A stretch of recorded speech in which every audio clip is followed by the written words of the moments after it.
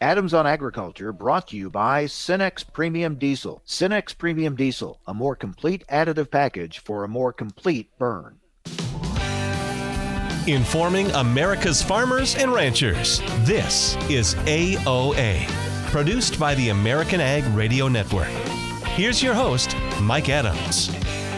Hello, everyone. Welcome to AOA. So glad you've joined us. Thank you for letting us be part of your day. A lot of things to talk about today. Argentina put a ban on, they suspended their beef exports. Why and what impact could that have? We'll talk about that with the U.S. Meat Export Federation. We are waiting for final decision by EPA on the RVO levels under the RFS for this year and next. And some reports are out there saying they'll be kept right where they're at. We'll get reaction to that from Kovarik with the National Biodiesel Board. The markets that have been humming along since last August now have cooled off quite a bit. Is the rally over or just taking a breather? We'll talk with Todd Hultman, lead analyst for DTN. Lots to talk about today. Joining us first of all, though, is DTN reporter Todd Neely. Todd, thanks for joining us. Yeah, things were going so well, pretty much across the board. Not everything in agriculture, but in many areas, grain prices have been higher. The hog market had been doing pretty good. Now, all of a sudden, you've got the markets cooling off. You've got growing concerns have been going on for some time about the cattle market. There's been a court ruling that some say could hurt small pork producers when it comes to line speeds at packing plants. All of a sudden, we've hit some choppy water here. Yeah, Mike, I think it's, while you're right, I do think that, as you know, we've seen this time and time before. We have the ups and downs a lot, but you're right. I mean, ag has been on quite a roll, and I suspect it's probably going to continue on to some degree, but you're right. I mean, I think when you look at commodity prices, when you look at all the things that have been going so well this early in this year, anything that happens along the way, you start to wonder if the bubble's sort of breaking or whatever. And I think, there's some of that out there, but I do think that by and large, things are still going pretty well. And I don't think that, a little blip on the radar here or there is really going to change the current momentum we've got going. And hopefully it is just a blip on the radar. Time will tell. But these are issues that we'll be discussing and watching closely. Wanted to get an update from you. You've been keeping us up to date on that situation with the ethanol plant in Meade, Nebraska. What's the latest on that? Yeah, Mike, well, it's interesting because the residents in Meade, it's a very small town. It's about 600 people just north of Lincoln, which is in southeast Nebraska. We've seen a lot of quietness coming from the plant itself and the seed companies. We've got a number of seed companies we believe are involved out there in a cleanup. The state's not really saying much about it. From what we can tell from different communications the state has had with seed companies, it appears that at this point seed companies have basically taken over the area and they're trying to get a handle on it. They still have a number of problems. They've had a main sewage pipe that broke again. They've got water that's standing on the property yet in lagoons that's filled with pesticides and fungicides. It's quite a mess out there, and I know a lot of residents in Meade have really kind of been left in the dark on this. And I think, we're continuing to follow it and see what we can get, in terms of details. But it's a situation that's probably going to take some time to resolve, and we really don't know, honestly, entirely who's in charge out there and what the end result might be. All right, so we'll count on you to keep us up to date on that. Meanwhile, dicamba's back in the news again.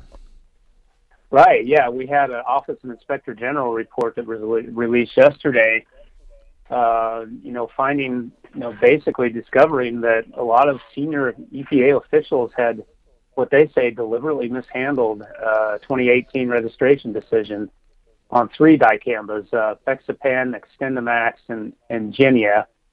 I guess in some ways it's not entirely surprising. Administrations change, philosophies change, but this report that came out yesterday really raised a lot of eyebrows. wondering if the agency's really sticking to its guns and how it registers some of these products and the oversight of the products. And this is one that we've seen dicamba inflict a lot of damage in the countryside, and so there's a lot out there still. States are still trying to find ways of reducing the risk and those sorts of things. And to hear that the EPA may have let politics get in the way was really quite concerning. And hopefully this means we're going to see some changes on that front. And other farmers are concerned about losing that product because they count on it, and it's an important tool for them. So a lot of people watching this very, very closely. We'll wait and see. What's the latest on the Dakota pipeline project? Well, yeah, Mike, this thing has been in the court system for quite a while now. We've had a lot of back and forth at the appeals level, at the district court level. There's a district court in the District of Columbia just last week that decided that they were going to allow the pipeline to remain open. And what we've seen there is an easement. The project itself has not had an easement. And so we're at a point now where the Corps of Engineers is really looking at this, doing an environmental review again of the pipeline. And that could take some time, but the good news for farmers in the Dakotas, at least, is that the pipeline will remain open. This is a very important situation for ag producers. They need that pipeline open. We need the flow of products and so on and so forth. And so we'll keep watching it. But it's for the meantime, it's kind of the status quo. Meanwhile, the Keystone XL pipeline project remains shut down, and I'm not hearing about those workers finding jobs that they were promised would be out there for them. Yeah, that's a good point, Mike. There were thousands of construction jobs and other jobs related to that pipeline, and I think you're right. It's kind of an eerie silence so far in terms of what's going to happen with that situation, whether there's any chance at all of that pipeline getting finished. It's really tough to say at this point. I mean, when you shut down operations, it kind of everybody has to scatter around and look for jobs and somewhere else to go, and so I guess we just keep watching it. Wow, so there is indeed a lot going on. I mentioned the court ruling basically on the line speeds at packing plants, and the National Pork Producers Council saying this ruling could cost small producers especially income, and that's a concern. We'll talk more about it on tomorrow's program, but that's another issue. That whole the line speeds and worker safety in these packing plants, that's a huge issue.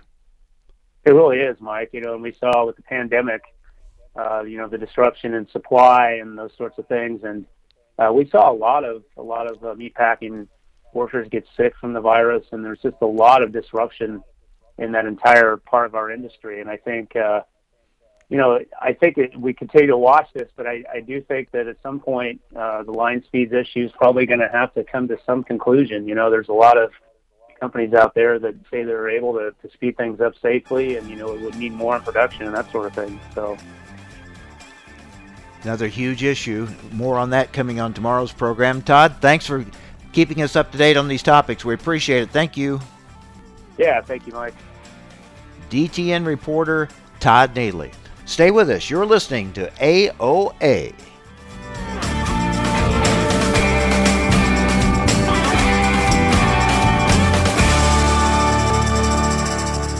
Adams on Agriculture brought to you by Cenex Premium Diesel. Cenex Premium Diesel. Diesel that doesn't mess around. Every day, DTN and Progressive Farmer editors are posting unique original content to their website at dtnpf.com, bringing you the latest news and information you need for your day-to-day business decisions. Their award-winning newsroom covers markets, news, and weather, while also providing insights on crop, cattle, equipment, technology, and more. They are committed to delivering the essential intelligence farmers need every day to help your farm business be more efficient and profitable. Visit dtnpf.com today. Join us every Tuesday for Around the Table, brought to you by CHS, where we take a close look at the benefits of cooperative ownership. Every week we'll host a new guest and discuss how you can get the most from working with your local cooperative. And we'll learn why farmers and ranchers just like you choose cooperatives to help them persevere and prosper. So be sure to tune in each Tuesday or visit cooperativeownership.com to learn more. As planting season begins across the country, the American Seed Trade Association reminds farmers to follow the basic steps for seed treatment stewardship. Follow directions on seed container labeling. Eliminate weeds in the field prior to planting. Minimize dust by using advanced seed flow lubricants. Be aware of honeybees and hives located near the field. Ensure that any spilled seeds are removed or covered by soil to protect wildlife and the environment. And remove all treated seed left in equipment. For more information, visit seed-treatment-guide.com or contact your seed dealer. To be the king of the road, you have to fill with the king of diesels. We're talking about Cenex Premium Diesel. It comes with a more complete additive package for a more complete burn. Cenex Roadmaster XL even cleans up and prevents injector fouling to keep your trucks out of the shop and on the road. And typical number 2 diesel? That's always an option. The wrong option. Cenex Premium Diesel. Diesel that doesn't mess around.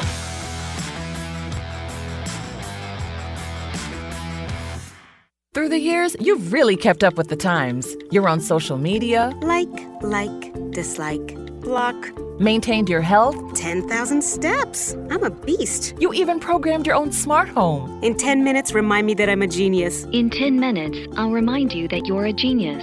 If you can do all that, you can definitely save for retirement. Just go to aceyourretirement.org, a free online tool sponsored by AARP that can help you get on track with your retirement savings no matter your age. At aceyourretirement.org, you'll meet Avo, the friendly digital retirement coach, and in just 3 minutes, get personalized recommendations to help boost your retirement savings. They're easy to understand and work with your lifestyle. It's quick, easy, and free. Plus, it's brought to you by AARP, so you know they got your back. You are a genius. Take charge of your retirement. Go to aceyourretirement.org now. That's aceyourretirement.org. A message from AARP and the Ad Council. Adams on Agriculture brought to you by Cenex Premium Diesel. With Cenex Premium Diesel, you can count on a diesel that will keep your operation in top shape.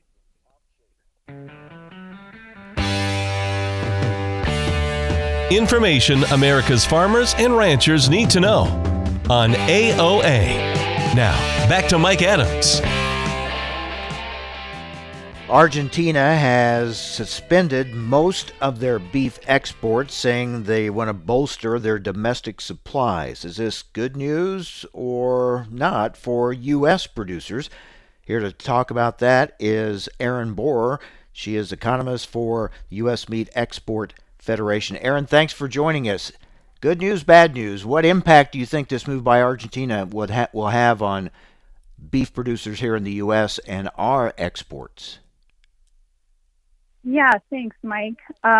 Well, it's a sad day in my mind. So we hate to see governments intervening in anyone's markets, and that's my top line takeaway. I've been in Argentina a few times, and when visiting, saw firsthand the kind of cap that producers had on their willingness to expand the herd, because there's kind of this concern that the government's going to intervene in the markets again. And so we were there in November 2019, most recently, and even at that time there was concern, or maybe even almost an exception, that the government was going to intervene in the markets at some point. So I just really hate to see it. And in fact, we compete with Argentina a little bit maybe, and those would be in their main markets. So in China, I would say we operate on a completely separate level than Argentina, but that's certainly the big market where this is impacting, because China is, 72% of Argentina's exports, and Argentina is the second largest supplier into China, following only Brazil. But let's just dive into that a bit more. So Argentina shipped about 110,000 tons to China in the first 4 months of the year. I have U.S. exports exceeding 40,000 tons. So keep in mind that's up from less than 3,000 tons in the same period last year. So again, in this big market where it's, say, having the biggest impact, because that is one country where there aren't really exceptions for Argentina's exports to continue. The read on the ground from Ming, who was in Shanghai for the big Siao show and our China Traders Club, of which, by the way, we had 900 people together for a a big dinner, so there is no more COVID in China. The read from the trade was that they're kind of going to wait this out. 30 days is temporary.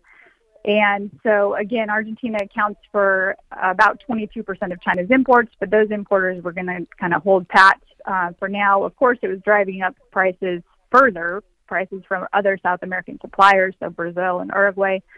But for the U.S., again, we've actually grown to nearly 4% of China's imports, and that's from less than 1% a year ago. But we're in that grain-fed category. Looking at China's import data, prices for U.S. are more than double for Argentina, and that's kind of vague because it's mixing all categories on a simple average. But it just tells you we're in a completely separate category of the Chinese market. 1, 2, we're already growing very fast, and we've kind of plateaued out on those weekly shipments, although there were big sales reported in the latest data last Thursday. That would have happened before the Argentina news, and that was over 9,000 tons booked, although the caveat with sales is always that product could ship over many weeks and even months. But so China's been red hot for grain-fed U.S. beef, as we have surpassed Australia to be that largest supplier in what's still kind of a niche category. And then the other big market for Argentina versus U.S. is Europe, and there are exceptions. So Argentina can still ship under their quotas, and so that applies for Europe, and that also applies for their exports into the U.S. But that quota export volumes is only about 7% of Argentina's exports. So it is a serious restriction, but you said it right in the beginning that it's not an outright ban, but restriction on their exports. We're talking with U.S. Meat Export Federation economist Erin Borror about the decision by Argentina to suspend most of their beef exports. So it sounds like, Erin, this isn't going to have a big impact on the U.S. one way or the other. It would seem that both beef producers and consumers in Argentina may be most affected by this, and that would be in a negative way. Yeah, so unfortunately, these policies are always very short-sighted, and Argentina is also, unfortunately, in the throes of the pandemic, so they're in pretty significant lockdown and really a terrible situation on both the human health side and economically. So we have to keep in mind that they've been essentially in recession prior to the pandemic. Inflation is rampant. The peso is devalued, so the official rate's now something around 95 pesos to the dollar. It's maybe double that on the unofficial market. And then you compare that to trading in the range of about 20 pesos in the first half of 2018. So they've been through serious inflation. And this is, part of what's stemming this government action, as well as this terrible situation on all fronts. And knowing that there are elections coming up later this year, they've been pushed back later in the year because of the pandemic. So it's a tough situation. And what we saw the last time there were major government interventions in the market, going back to 2006, the beef cow herd shrank by nearly 3 million head, or about 14% in the following couple of years. And you saw beef exports, which were about 20% of production, drop to just 6%. And the herd had rebuilt. Exports had recovered to 25% of production. But the consumers in Argentina, yes, have been consuming less. So per capita beef consumption within that country has fallen by about 25% compared to the recent 08-09 peak. And at the same time, chicken consumption has increased, although that's even plateaued out since about 2016. And then the recent growth has also been in pork consumption, which is still relatively small, but it's been growing since 2012. So Argentina still has relatively high per capita beef consumption compared to other parts of the world. You're looking at about 37 kilos in product weight, which is significant. But yeah, it's been shrinking and going back all the way, well, as recently as 2006 to those most significant government interventions. And then there have been export taxes on and off. The government has been taxing exports at a rate of 9%, and that has been partially to try to offset this weak peso. All right, so we'll continue to watch that. Meanwhile, I want to go back to something you said about our increase of business beef exports into China and how things are starting to get back to normal there, where you're able to have person-to-person, face-to-face meetings again. What's your projection for what we could see here coming up as far as beef sales into China? Yeah, even if we just maintain essentially what we've been doing year to date, that'll push our exports to somewhere around 120,000 tons, and you're looking at essentially over $1 billion market into China. And so it jumps right up there with, the $1 billion club with Japan and Korea. And it's been incredible. The food service business is rocking, and that's still the biggest customer for our product. We're also in modern retail, places like Sam's Club. There's just one Costco, but in Costco as well, and some higher-end supermarkets like City Super. Our doors are getting knocked down for our staff in China. I know the same for companies here in the U.S. So everyone wants in the business, and the complaint is there's just not enough U.S. supplies, which goes back to needing China-eligible cattle as the first step. But it's not just a switch we can turn on and off, clearly, even though the restrictions were dramatically reduced through the Phase 1 agreement, and that's what you're seeing play out at the moment. But yeah, it's been a pretty red-hot market and leading the growth in U.S. exports so far this year, along with Korea, which has continued to grow as well. And these other major markets in Asia, including Korea and Japan, Taiwan, they all see the offtake from China and worry and try to get more U.S. beef kind of while they can, because everyone, knows the buying power and the volume that China can take. Yeah, kind of a ripple effect. When China starts buying, everyone else starts kind of scrambling to get what they can, because they know China can buy in such huge volume. So they're buying more than just U.S. grain. They're buying beef as well. That's very interesting and certainly good news for our producers. Erin, thanks for the update. We appreciate it. Thanks so much, Mike. Take care. Erin Borror, economist for the U.S. Meat Export Federation. So, yeah, China buying our beef as well, and that's a growing market for our beef producers. But concerns now what about our grain markets? They've cooled off. Is that going to last for a while? Is it just a brief blip on the screen, a temporary lull, or is this a pattern, a trend that is settling in? We'll get some thoughts about all that with Todd Hultman, DTN's lead analyst, coming up next on AOA.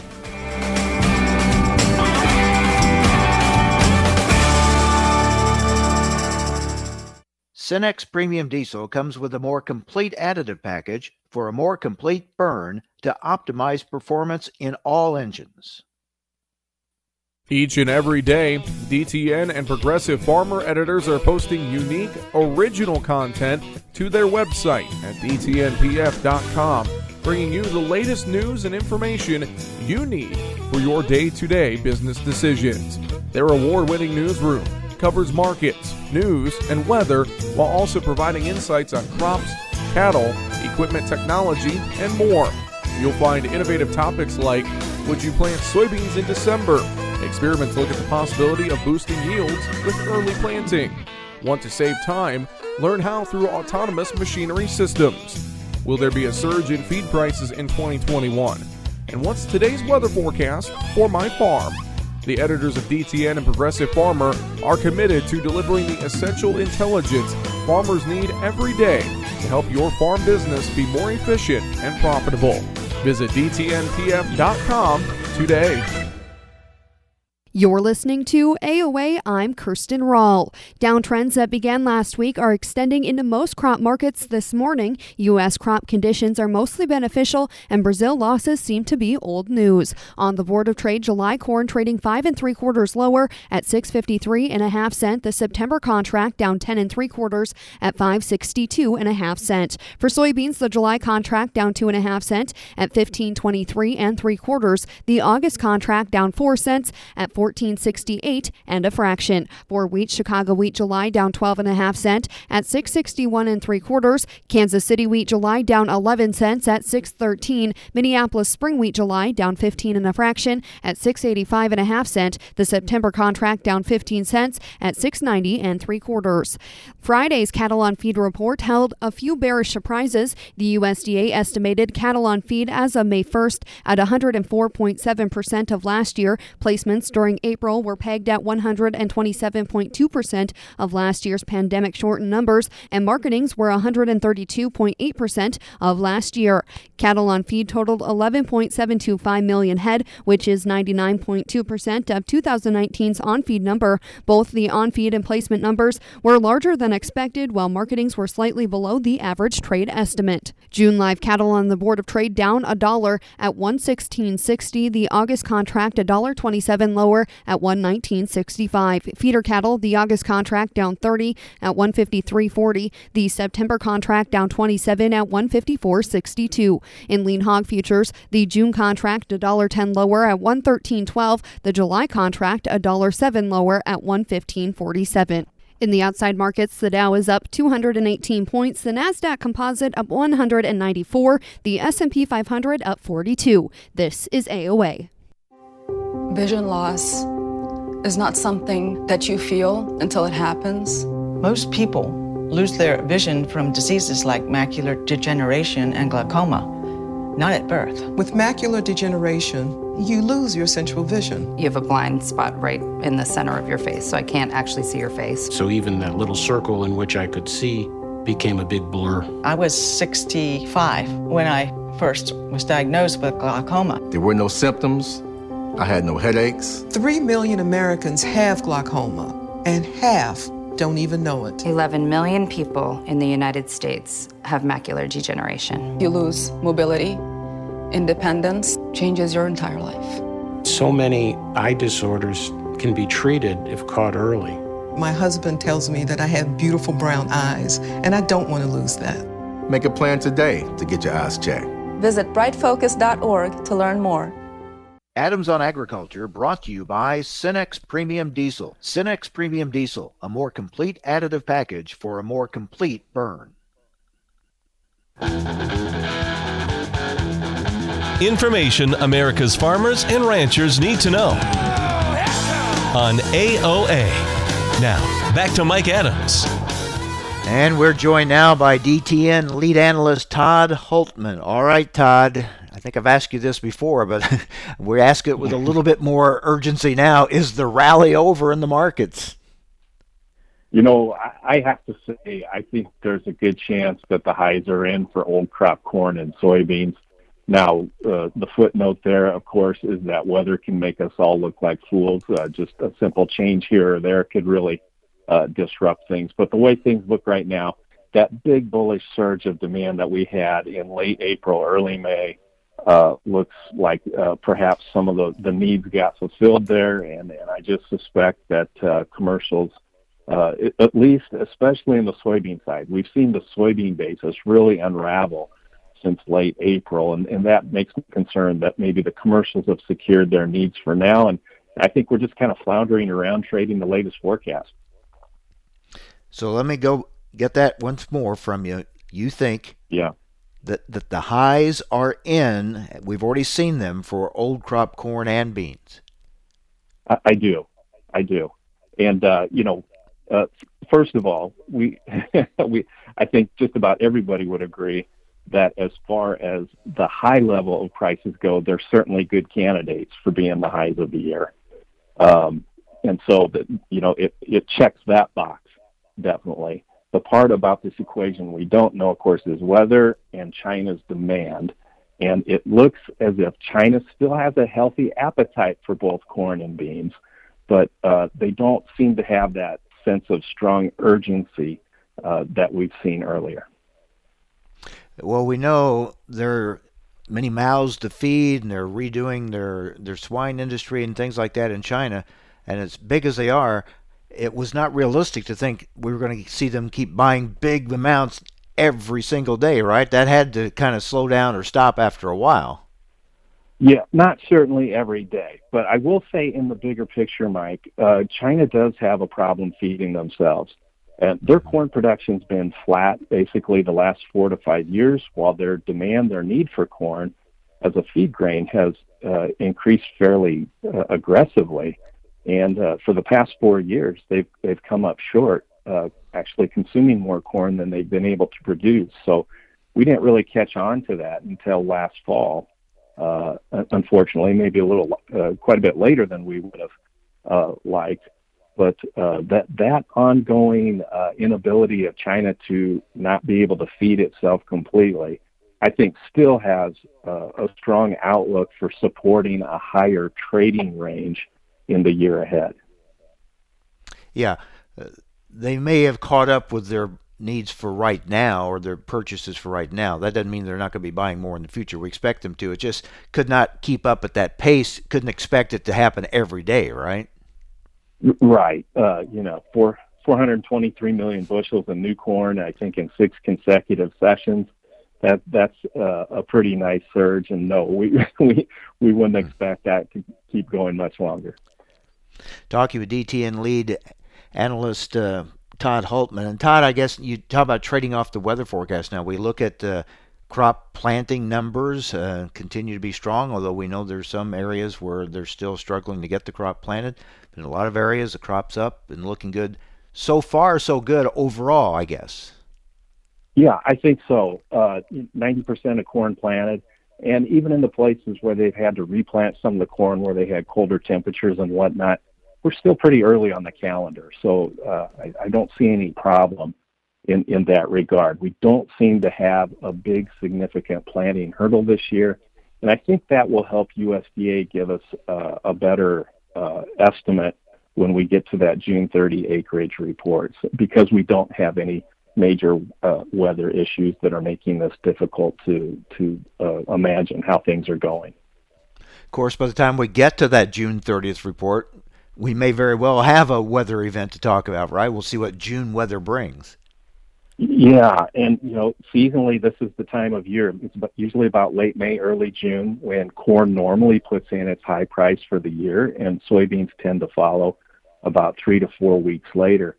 So we are in the time of year that's ripe for the market to make its highs. And as you say, we've got quite a bit more rain in the forecast just in the past week or so. So considering the dry winter we had and the dry kind of planting start, which was good for planting, but the rain showing up now in the forecast is really a timely boost for most of the areas. So I guess after weeks of me asking how high could prices go, I now have to ask you, how low could prices go? Yeah, on that event, December corn is trading around 534 right now, the new crop contract. And initially, I think we would look to see if it could stabilize at 5.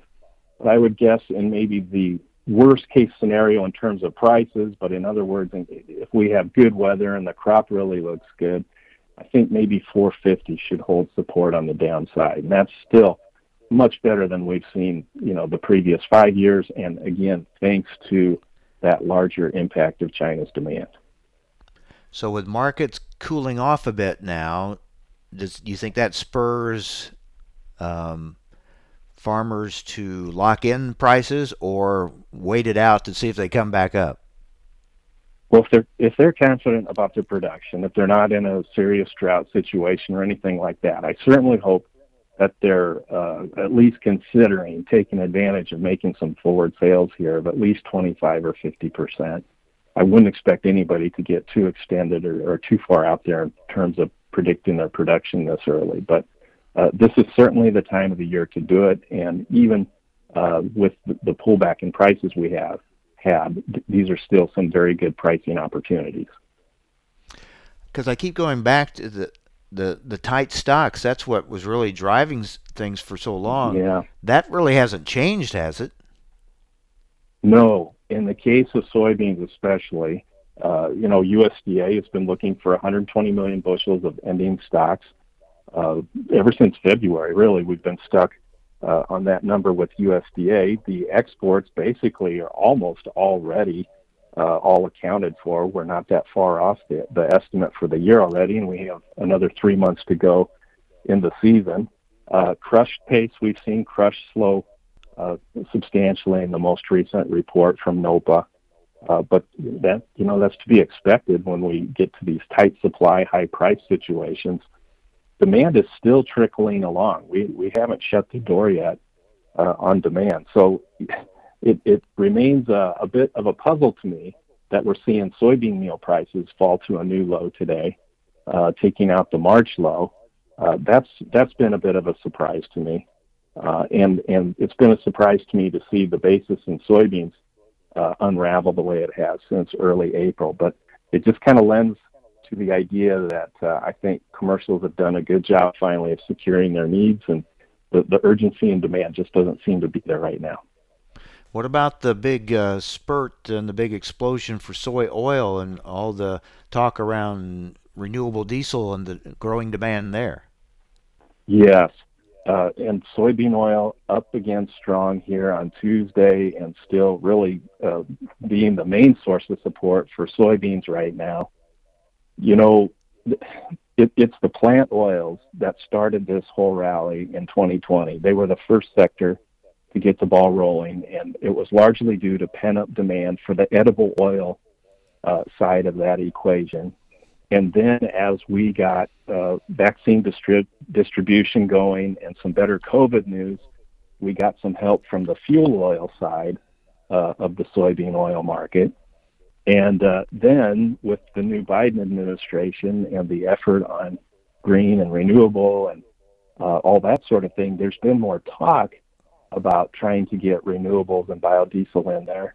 But I think there's a real practical impediment here that we don't have the surplus corn and beans available to substantially increase the energy side of the biodiesel market right now. So I remain a little leery about getting too over-optimistic on the biodiesel hopes for soybean oil, but certainly that whole sector continues to show very strong demand. But I have to say, the other day, soybean oil was up there around 70 cents. And that's the highest price we've seen since 2008, and we fell back from that. I have to be a little leery that maybe we're getting close to a top up here. It's been a nice long run, but boy, 70 cents is really getting expensive. Well, it's not a time for the faint of heart, right? It's have a good marketing plan and stick with it, right? Absolutely. This is still a buy low, sell high game. And you can't just ignore these high price opportunities. All right. Well, I tell you what, each week we talk, Todd, things get more interesting going up and interesting coming down to try to figure out where it's going to go next. Thanks for sorting through it for us. Thank you. Looking forward to a good summer. Yeah, it makes me wonder what it'll be like even just next week when we talk again. So we'll find out. Thanks, Todd. Appreciate it. Okay, Mike. Thank you. DTN lead analyst Todd Hultman. Yeah, interesting times with the markets. All right, coming up next, the EPA is we're still waiting for them to put out the final ruling for the RVO levels for the RFS for biofuels for this year and for next year. But there are reports out there that when they do announce them, they're pretty much going to be right where they are now, stay steady, unchanged. Good or bad news for the biodiesel industry? They've been calling for those levels to be raised. So what will the reaction be if they're left as they are? We'll talk about that with Kurt Kovarik with the National Biodiesel Board next on AOA.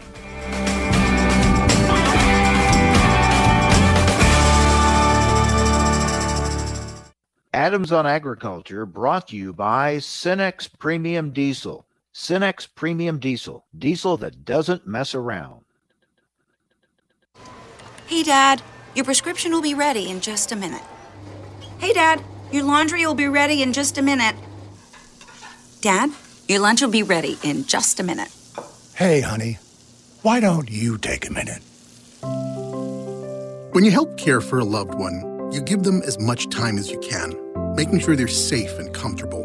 But it's just as important that you take some time for yourself. At AARP, we can help with information and useful tips on how you can maintain a healthy life balance, care for your own physical and mental well-being, and manage the challenges of caring for a loved one. Because the better care you take of yourself, the better care you can provide for your loved one.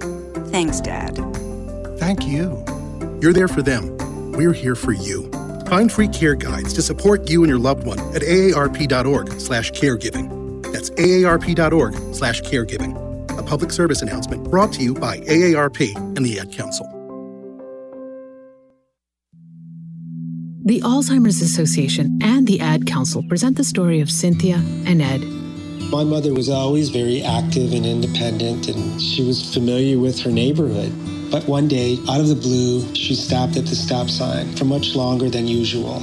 And she didn't know whether she should go forward or turn or just stay at the stop sign. She wasn't even really sure where she was at. She was very concerned. It was very unsettling for her. It's important for you to talk to someone about it, to bring the family in on it. I felt so much better after my son told me, Mom, I don't want you to worry or be afraid. I'll be there for you and we'll figure it out. When something feels different, it could be Alzheimer's. Now is the time to talk. Visit alz.org/ourstories to learn more. A message from the Alzheimer's Association and the Ad Council. Did you know that biodiesel reduces carbon emissions by 74% on average? It's the best option available today for states and cities across America looking to immediately cut carbon emissions. It's an important contribution from America's farmers to meeting the nation's carbon reduction goals right now. That's why we say biodiesel is better, cleaner, now. Learn more by visiting bettercleanernow.com, brought to you by the National Biodiesel Board in partnership with soybean farmers and their checkoff program. This is Around the Table, where we explore the benefits of cooperative ownership. And today we're joined by Jason Schwantz, who leads refined fuels at CHS, to provide some insights on the latest updates and trends in the energy industry. Jason, as we all know, we've had some major disruptions in energy supply and demand over the past 18 months or so. How have those disruptions, you think, affected energy supplies on the farm? I think we've had this pandemic, which has really taken down the demand that everyone had and really put actually a crimp on refiners because, without that demand, they weren't able to run quite as strong as they probably would like. It was tough on them making some money, thus they throttled back. And if you look at the Midwest supplies, diesel fuel is actually running down on the low end in the Midwest, really, really low supplies. I think if you look at the spring, though, cooperatives and others have done a really, really nice job, and the grower probably won't see too many disruptions. How do renewable fuels factor into the supply-demand equation? I think if you look at renewable fuels, they're a nice complement to fuels. They provide some octane that's needed in gasoline. If you look at it, that's a really, really nice benefit. There's some RIN benefit that refiners can get out of there. Got to comply with the government and get these RINs. And I think the more they blend, you can get a little bit more there. I think it's a good deal for the farmers and for refiners there that they have an octane blend that they can help out with on the gasoline and really provide a benefit to rural America. All right, Jason Schwantz, who leads refined fuels for CHS. Thanks for joining us around the table. To hear more from Jason and other CHS experts, join Around the Table Live, Navigating Energy Policy and Trends on May 27th at noon Central Time. Learn more and register at cooperativeownership.com. To be the king of the road, you have to fill with the king of diesels. We're talking about Cenex Premium Diesel. It comes with a more complete additive package for a more complete burn. Cenex Roadmaster XL even cleans up and prevents injector fouling to keep your trucks out of the shop and on the road. And typical number 2 diesel? That's always an option. The wrong option. Cenex Premium Diesel. Diesel that doesn't mess around.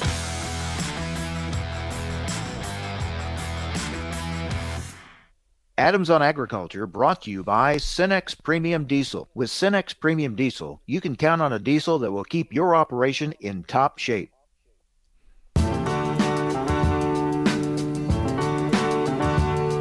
Information America's farmers and ranchers need to know on AOA. Now, back to Mike Adams. So while we wait for EPA to issue its final ruling on RVO levels for this year and next for the biofuels industry, there are reports out there that the announcement will be that they'll leave the levels pretty much the same as they are now. When I get reaction to that possibility from the National Biodiesel Board, because the biodiesel industry has been calling for their levels to be raised and frustrated that they haven't been higher in the past. So let's bring in Kurt Kovarik, Vice President Federal Affairs for the National Biodiesel Board. So Kurt, if the levels are left as they are, is that a disappointment to the biodiesel industry? Yes, good morning, Mike. It absolutely would be a disappointment to the biodiesel industry. As you mentioned in your intro there, we've suffered a handful of years under previous EPAs in being late in setting the volumes and holding them flat for many years in a row, which doesn't do what Congress intended when they passed the law back in 2007, and that was to grow the use of homegrown, renewable, cleaner burning, less polluting renewable fuels. So our communications with the EPA and this administration, with Congress, is this president and this Congress has placed a top priority on decarbonizing the economy through lower carbon fuels, electrification, etc. Our message has been that the RFS, the Renewable Fuel Standard, exists to drive lower carbon fuels, and it should be utilized in that manner. So we would certainly be disappointed if they put forth a proposal that held volumes flat. That would run contrary to their motivation when they say we're re-entering the Paris Climate Accords, we're proposing a $2 trillion infrastructure plan that envisions decarbonization. I think our industry would seriously question their commitment to biofuels if they were to propose an RFS that holds volumes flat. You're waiting, in other words, you're waiting to see if the administration's actions will back up their words that we've heard so far. That's exactly right, and we recognize that this administration has a lot on its plate in this space. In fact, they're working on a proposal that was supposed to have been completed by November 30th of last year, so they're already behind the curve. The other complicating factor is they've got a couple court cases, one most prominent in the Supreme Court that we anticipate a decision to be made on here come June or July. So unfortunately, this delay and uncertainty and rumors about volumes does not do what we would hope, and that is to provide certainty, forward-looking predictability for both feedstock producers and biofuel producers and our customers who are supporting the use of the fuel. So we would hope that EPA would be able to get this proposal done as quickly as possible. We had a couple weeks ago where Administrator Regan and Secretary Vilsack were in Iowa, hosted a roundtable with ag and biofuels industries where they touted the benefits of ag-based climate solutions. So we're hopeful that what they put forward in their proposal will be consistent with what they've said publicly. Yeah, if they come out with higher levels required under the RFS, that really sends the signal to the industry, right? That the administration is going to back biofuels and push them in their climate goals, and that really opens the door for the industry to take off, doesn't it? That's absolutely right, and it's important to keep in mind that we're kind of at a bit of a turning point here with the Renewable Fuel Standard. In 2022, much of the authority reverts from the statute that Congress enacted that was directed by the statute to the authority of the EPA. So this upcoming rulemaking and this proposal will send the signal. Where does this EPA and this administration believe biofuels will head when it's under the direction of the EPA? Are they going to send the signal that for the next 10 years or how many ever years Biden is around that they're going to grow volumes?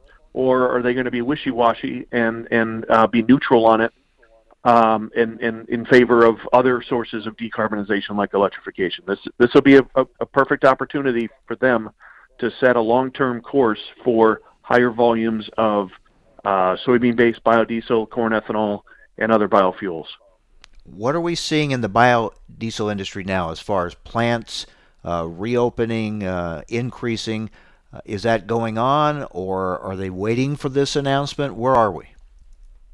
Plants are operating. It's a challenging market right now as we see high prices for commodities across the board.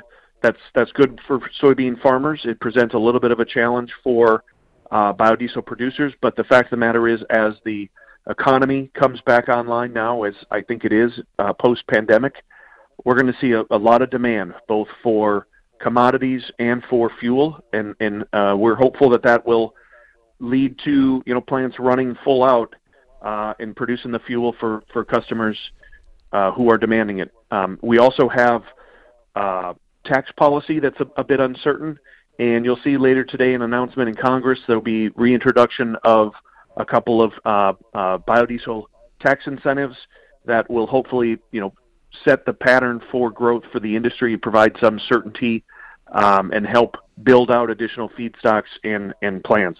I think at the end of the day, nobody's sitting better right now than probably the soybean farmer in terms of the demand for the commodity and for that soybean oil to be converted into low-carbon biofuels. Yep. So a lot of anticipation to see what this announcement from EPA will be, setting the levels for the RFS for this year and next. All right, we'll be watching closely. Kurt, thanks for the update. Glad to be with you, Mike. All right, Kurt Kovarik, Vice President, Federal Affairs for the National Biodiesel Board. As he said, this is really at a tipping point here for the industry. Is the door going to swing open and be all go here forward, or is it going to be kind of held back, kept in place, or the level's going to stay the same? What will these tax policies be? I mean, it could go either way, so we're going to watch closely, but there's a lot of anticipation. All right, coming up tomorrow, we're going to learn more about this court ruling that could have a negative impact on small pork producers, and we'll learn about a consumer campaign touting the benefits of biofuels. That's coming up tomorrow. Join us on AOA. Cenex Premium Diesel comes with a more complete additive package for a more complete burn to optimize performance in all engines.